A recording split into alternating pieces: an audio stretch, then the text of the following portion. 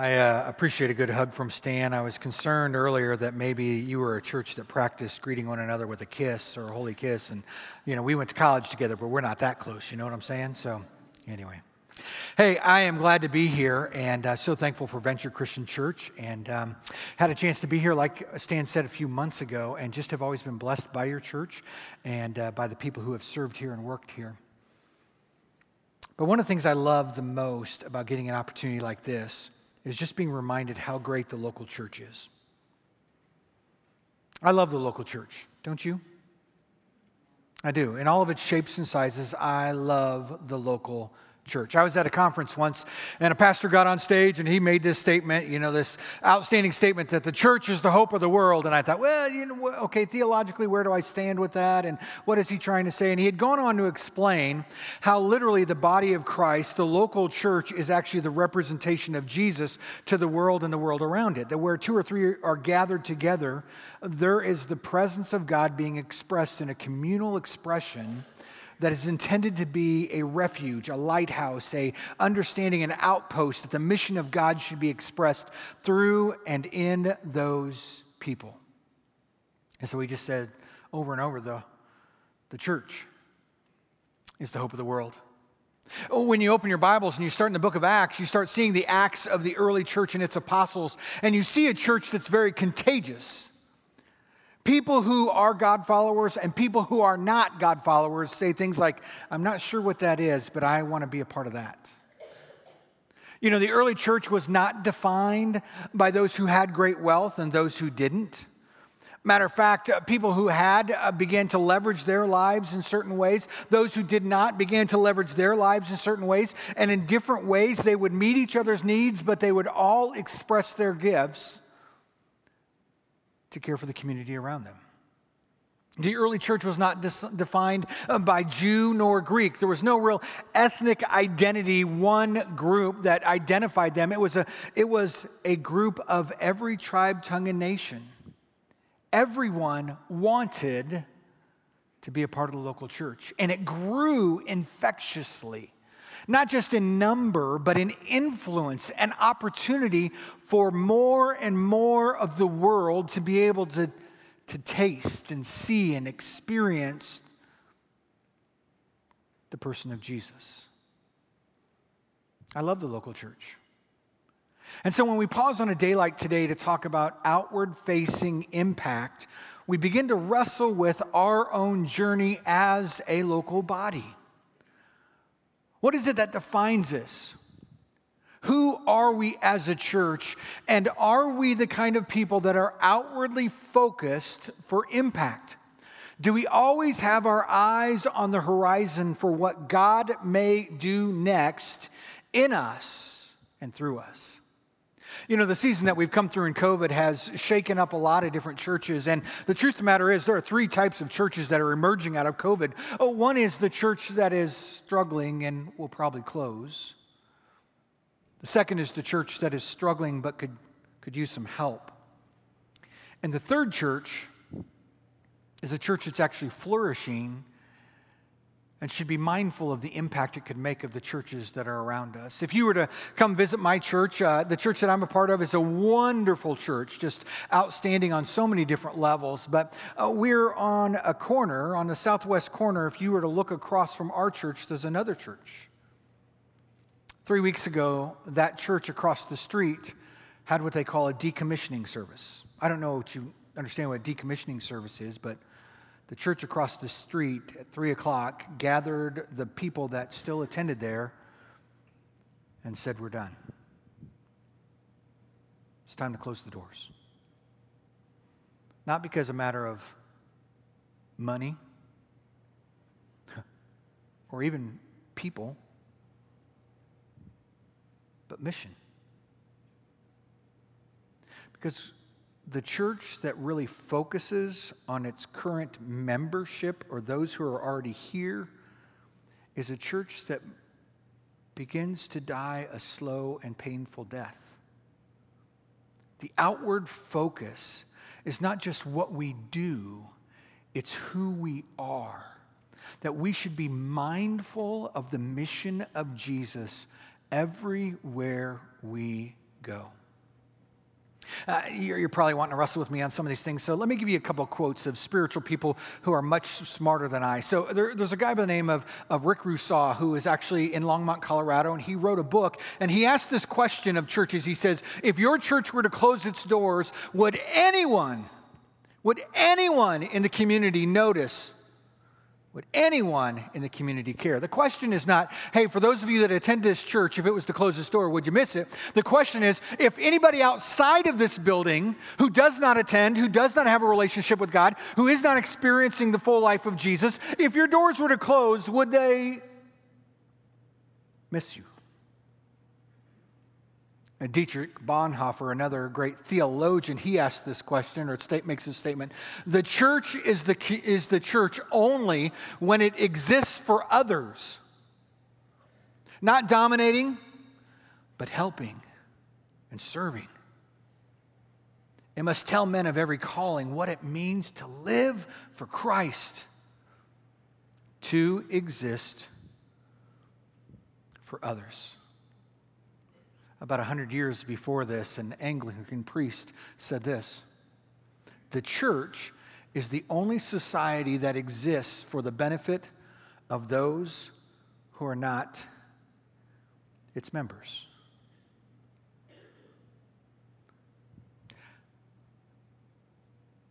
Outwardly focused impact. It's not just what we do, it is who we are.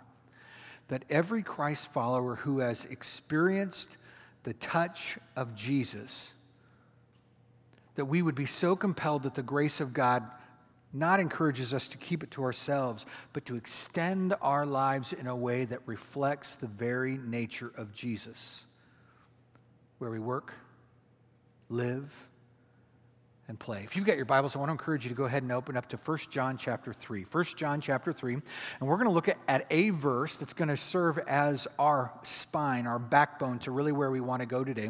But 1 John 3:16 is one of the verses that you've been looking at 3:16s over and over and over again. And this is written by the Apostle John, the beloved one, the close friend of Jesus. He says this: this is how we know. You might want to circle that word. This is how we know what love is. Jesus Christ laid down his life for us. And we ought to lay down our lives for our brothers and sisters. At this point, I should probably just pray, say amen. That's pretty much crystal clear, isn't it? But I've got a few more minutes, so I'll stick around for a while. Let's read this together. Can we do this? Let's read this out loud. This is what it says. This is how we know what love is. Jesus Christ laid down his life for us, and we ought to lay down our lives for our brothers and sisters. Two really important understandings come out of this verse, but first and foremost, John is saying that we know. We know what love is. John is saying, hey, it's not just that I kind of hung out with Jesus. It's not that I kind of believe in Jesus. This has impacted me to my core. It has pierced my heart, clarified my mind. I know who Jesus is, that Jesus, being fully God and fully man, came and died our death, paid our debt, gave of himself so that I might live. I know this to be true. I was there. I saw him beaten and bloodied and crucified. I saw him after they buried him. And I heard him teach after he raised from the dead. And I know without a shadow of a doubt that the person of Jesus is exactly who he said he is. And it makes all the difference in the world. I know what love is. Now, this love is not a friendship love or an erotic love. It is specifically an unconditional love. A love not of merit or power or position or prestige, but a love that is rooted on the very fact that we are created in the image of God. That every one of us have value. And God loves us so much that he would send his son to die for us. John is saying, I know this. This is not arguable in my life. So much so that I believe this, and I think that love is the anthem for all of Christ's followers. When you know something to be true, it's often anchored in an event or an experience. We get that, both good and bad, right? Like if I was to ask, do you remember where you were on 9/11? Most of us take a deep breath and go, yeah.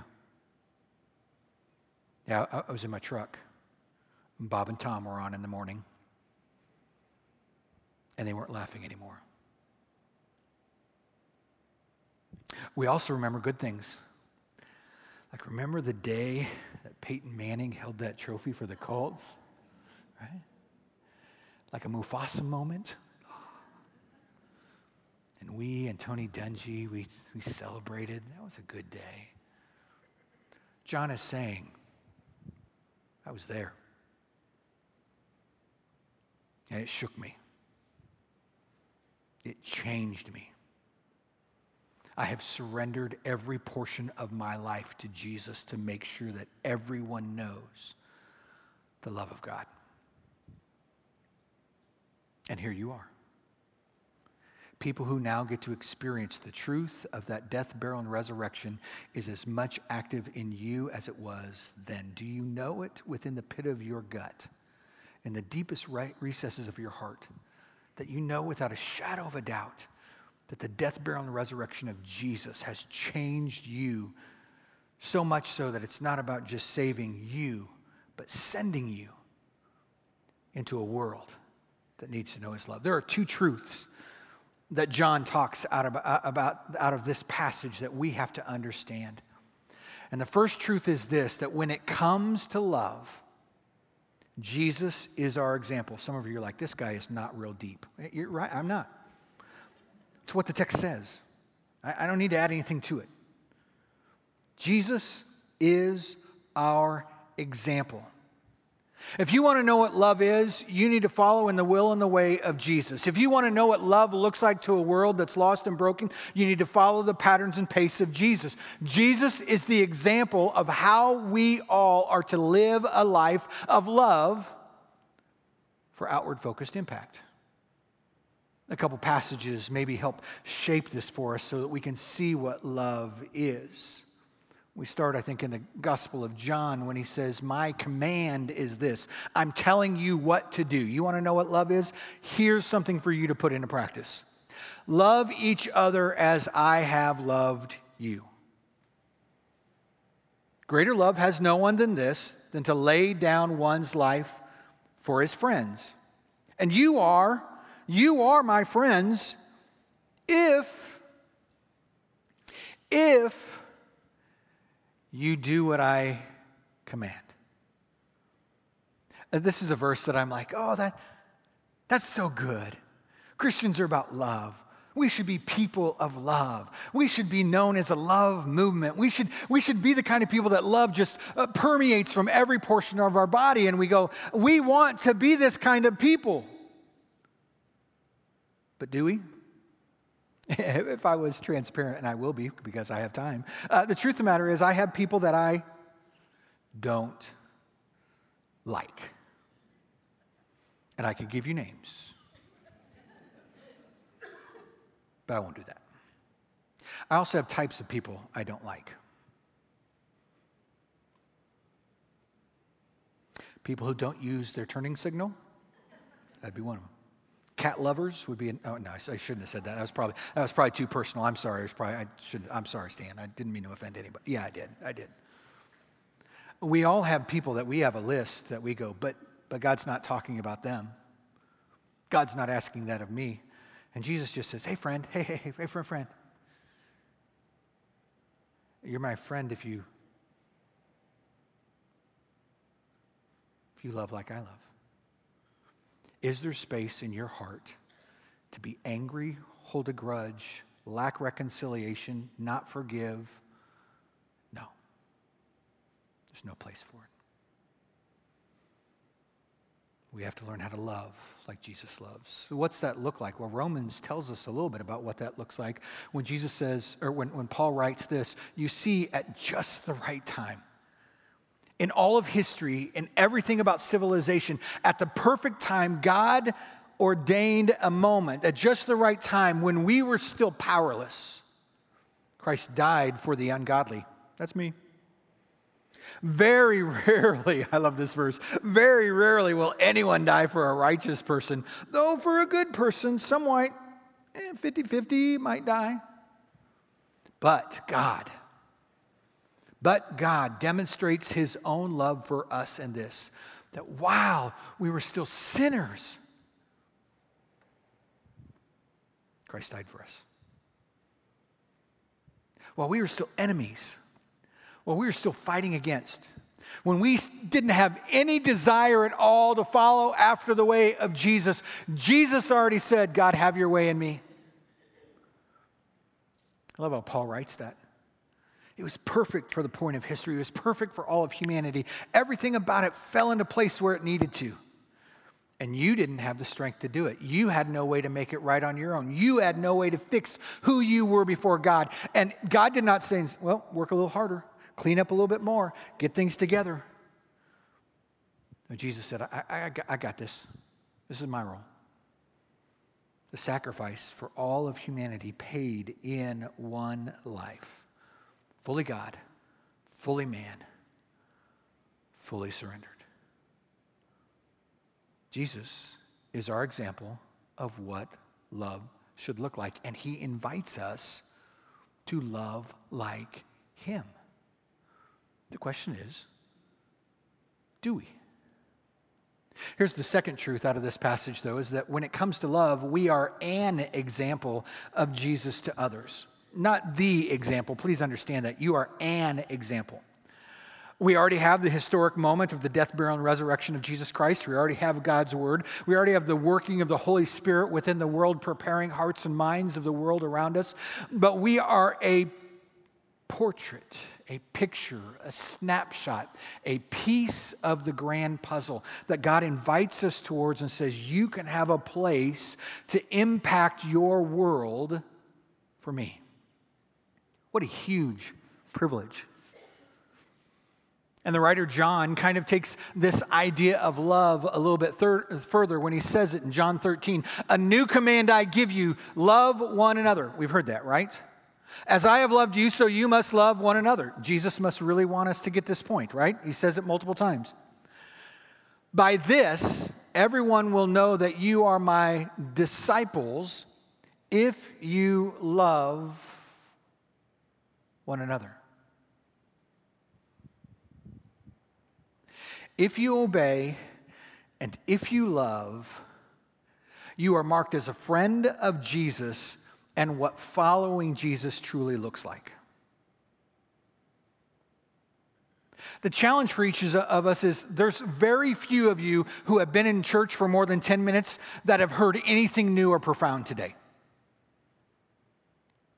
The obstacle of loving the world the way Jesus is not for a lack of knowledge, it's for a lack of obedience.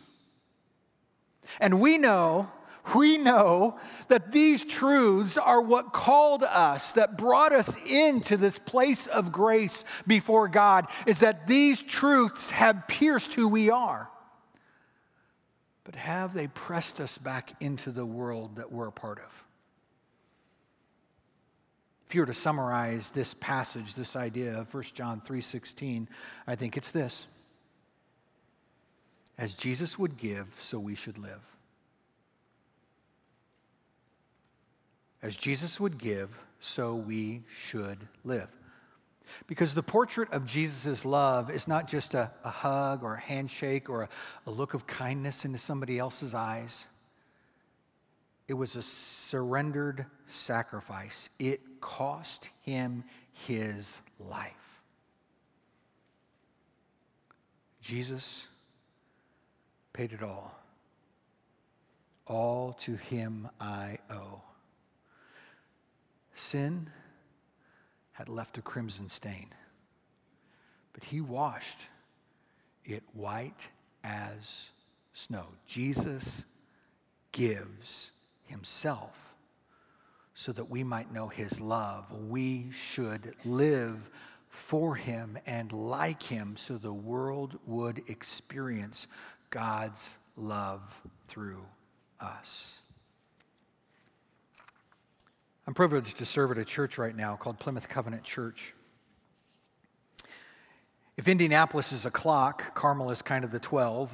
If Minneapolis, St. Paul is a clock, Plymouth is kind of the 10. Our communities are very, very similar. Very, very similar.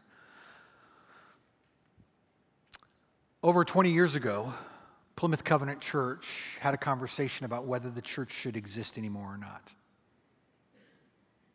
They sat down, they invited some leaders in, they had some hard conversations about who they were, and they could not meet their mortgage, they did not have a lead pastor, they were not sure what's next, and so they hired a man by the name of Frank Riley. Now, I have never met Pastor Frank Riley, but the legend goes as this: a small church that was fledgling to even pay its staff or its bills worked with some leaders that brought in a pastor to help catalyze and maybe even correct the trajectory of their church. And after spending some time with the people that were there, the staff that were there, the leadership was there, he felt inspired to challenge the church to become a church planting church.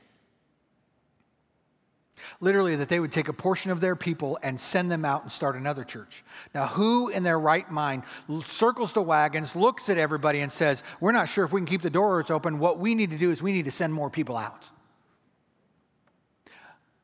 Someone who recognizes that outward-focused impact is not what we do, it's who we are.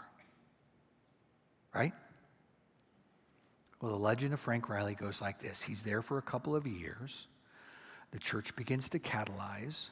Church planting becomes a part of their DNA. And they begin to plant a church. And then he left. And for a year and a half, he wasn't there. And then they hired a guy from Canada named Pastor Dan Johnson. You should meet Pastor Dan Johnson. He's the life of the party. He is the joy in the room. He has this motto called enjoying God together, and he just kind of lives with this lifeful exuberance that God is at work always and everywhere. That church that was fledgling caught a new vision, began to get outwardly focused, even in a season where there was not a pastor, continued to stay focused on the community around them. Over the last 20 years, they've planted multiple churches, both locally and globally. And it's interesting, because back when Frank Riley was there, the two churches on the corner were roughly the same size. Same size buildings, same size mission, same size focus, and something changed. One became about who was already there, and one became about who isn't. I had the privilege to plant a church in the inner city of Tampa. Probably the hardest thing I've ever done in my life. We moved in the inner city. Our kids went to inner city public schools, and 94% of the kids in the school were free and reduced lunch kids, and you have opportunities where as a church, you're like, how do you help? How do you build a church even in an environment like that? And so we plant this church. There's high needs everywhere. People are struggling with multi-generational poverty, and we're just trying to figure out what can we do? And so we began to think that, well, if we were to make one thumbprint, where would we want to start? And we said, well, let's do the public school. And so we had a team together, and our children's pastor, she went in and she spent some time building relationships there. And we said, well, let's start doing backpacks. And so as a church, we would do backpacks, and we would actually get other churches to help us. And we were giving out backpacks left and right within our church. But one day I was at home, and my two sons went to this school, and we got a letter from the school. The school letter was about the policy, No Child Left Behind, and that our school had failed one too many times. And so they gave us this letter that said, in the next year, if your school grade does not start to raise, we're going to need to make some changes. And with that policy, what that meant was every administrator would be removed, every teacher would be replaced, and they would just jumpstart a school. That's really difficult on an inner city environment. It takes a lot to build relationships there. And so we sat down with the teachers and we just said, what can we do to really make a difference? We want to help, but we feel like we're over here and you're over here. And they said, would you give us the backpacks and can we give them away? And we said, well, we're a church. We want people to be able to come. No. Here's the deal. You give us all the backpacks with all the supplies, and we will use our phone system to call every house in our school and tell them that Common Ground Christian Church is providing them a backpack, and we will invite them in to meet their teacher and get their backpack supplies. So the day happened. The phone call went out.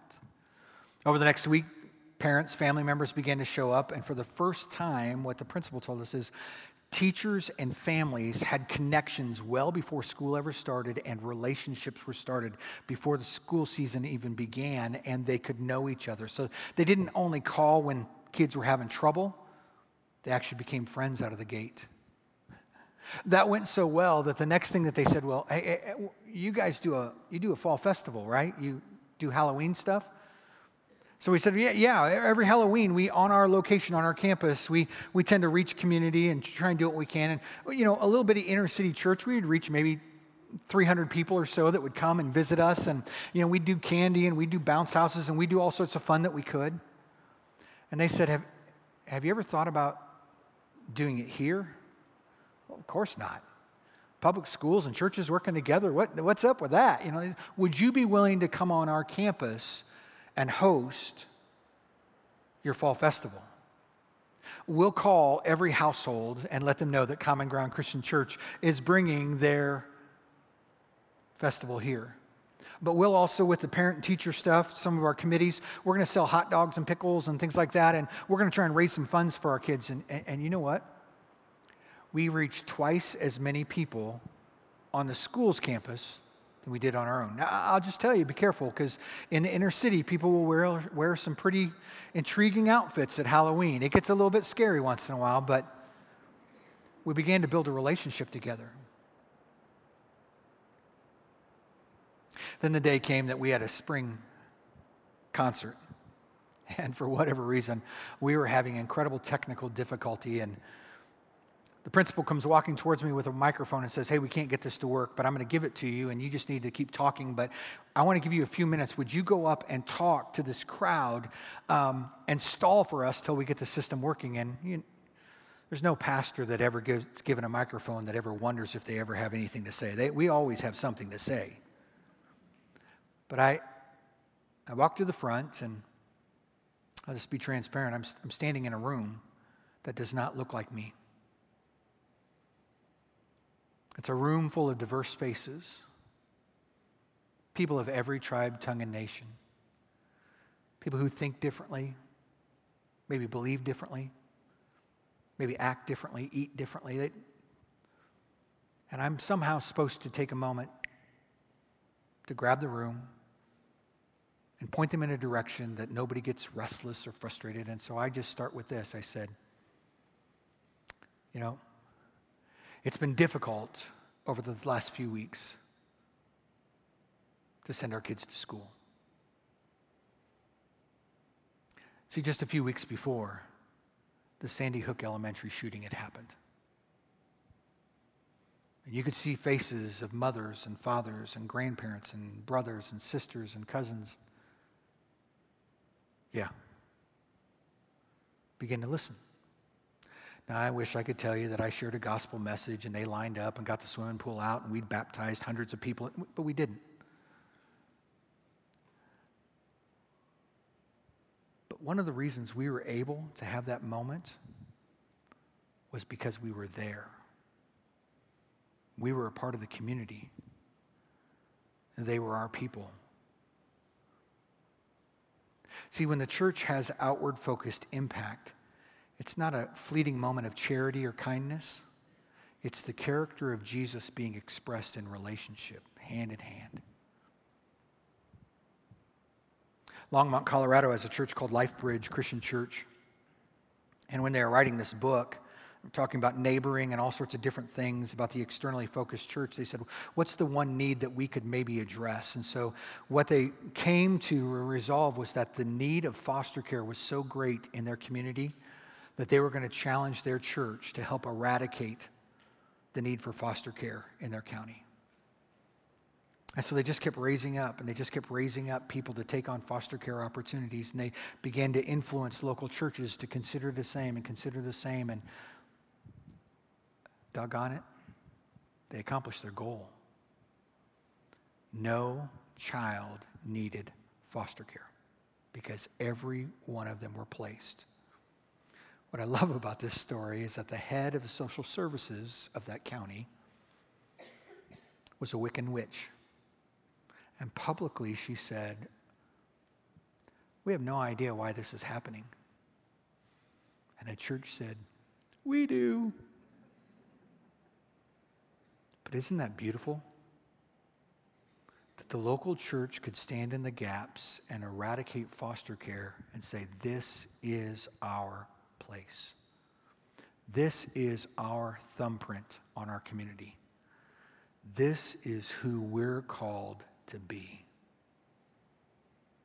So what say you, Venture Christian Church? I'm not asking every one of you to walk out of here with a new ministry idea that you need to do at this church, because honestly that may be overwhelming and it may distract the overall mission, but there are probably a couple of you in here that have been sitting with a burden on your life that you're just waiting to take a step, and God's tapping you on the shoulder and say, we're done waiting, today's the day. Figure out how to serve, figure out your place. If we know the goodness of Jesus, we have surrendered our life to his death, his burial, and his resurrection to live out his pace in this place. Each and every one of us are going to be called to give our lives in a way that lives like Jesus. Not just because this is what we do, but because this is who we are. So what is God calling our church to be? What is God calling our church to do? And how am I a pivotal part of the solution? Because we need everyone to live what they know to be true about Jesus at home and work and play. Because let's be honest, we believe everyone spends eternity somewhere. So let's get after it while we can. Let's pray. God, thank you so much for a simple verse with a high challenge. God, I think we get tired of watching a church hide in its gatherings and not scatter on your mission. God, there are more than plenty of opportunities around us to step up and to step out. So God, we would ask that by the power of your Holy Spirit, would you convict us and compel us to move beyond our own comfort, to begin to bend our knees and extend our hands in a way that as we look to heaven, God, our hearts would be filled with your joy and our minds would be quickened with your convictions of how compassion, mercy, and justice can transform the world that you've created. God, move in us, move through us, make us like you, and may we be faithful and fruitful to the mission you've called us towards. God, we love you. It's in your Son's name that we pray. Amen.